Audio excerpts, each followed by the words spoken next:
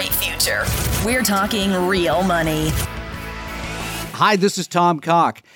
You know, we all have a tendency to want everything to perform great all the time. Everything in our lives, right? Whether it's our sports team, whether it's our favorite public figure, or whether it's our portfolio. Yeah, I know you do because I get the calls.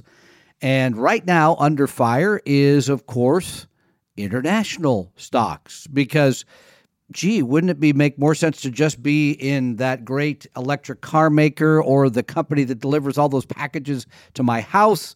Talking about Tesla and Amazon, instead of owning those underperforming international stocks, which have been a drag on my portfolio performance, frankly, for about the last 10 years. Had you just been in the S&P 500 for the last 10 years, you've done far better than being globally diversified. We'll talk about the 10 years prior to that in just a moment. So what do we say to people that say half of your portfolios are invested internationally? Whoa, that's a big mistake. The U.S. far better place to put all of your money. Well, part one is you're wrong. The United States is rarely the best market to invest in. I count 2 times in the past 20 years, again, twice in the past 20 years, that the U.S. has been the best performing market. And the challenge has been trying to pick which other market has been better. Almost impossible to figure out which country is going to have a better return year by year. Number 2, going back over the long haul, the last 40 plus years. Here's what being half internationally invested has meant. Lower volatility, that is less ups and downs, and slightly better returns. Let me say that again. Less movement in your portfolio, which I know you love, and higher returns, which I know you love even more. Number 3, if you're moving money into stocks right now, would you prefer to be buying things that have gone up dramatically, or would you prefer to buy things that have underperformed? The answer should be underperformed, but your brain tells you, no, I want to put it all in those things that have done great.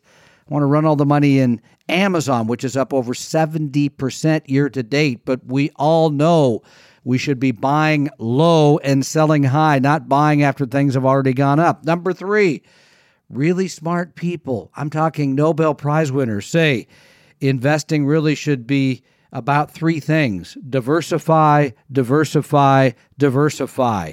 Let me say that again. Diversify, diversify, diversify. Owning a widely diversified portfolio gives you protection against individual countries, markets, having a very tough time over a long period of time. Let me give you an example. Because the last 10 years, as I mentioned, it would have been way better to be in the Standard & Poor's 500 stocks instead of thousands.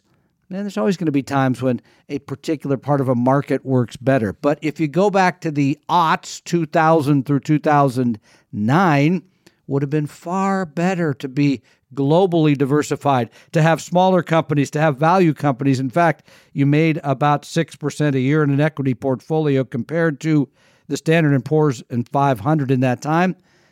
Actually about broke even for that same period of time. 6% a year or breaking even. You tell me which is better. We have no idea, by the way, what the next 10 years will hold, but I can tell you right now, I'm still believing in being globally diversified over the long haul because that has been the better approach. By the way, to learn the better approach, join us next Wednesday for our webinar. A lot of signups already. In a half an hour, Don and I are going to talk about building a correct portfolio using the new science, if you will, to build that retirement portfolio that will take care of you over the long haul. You can register at talkingrealmoney.com. 30 minutes of the class and then 30 minutes of questions and answers, which turns out to be a very popular thing as well. So join us for that. And thank you for joining me for this. I'm Tom Cock. Talking real money. We hope you realize that the information provided on Talking Real Money is for educational and hopefully enjoyable purposes only. Providing personalized financial planning or investing advice takes time, so please consult with a really good fee-only fiduciary investment, tax, or legal advisor. We know a good one. Investing must always involve risk. In other words, you can and probably will lose money at times. Also, as much as you want it, no one can accurately, consistently predict the future. So past performance doesn't tell you a darn thing about what the future will bring. Unlike many other programs that say something similar, Talking Real Money is not trying to get you to buy or sell any financial products or securities. Instead, the program is provided as a public service by Vestry, a fee-only registered investment advisor. Thanks for listening, and please visit TalkingRealMoney.com for more information and disclosures. Are we done now?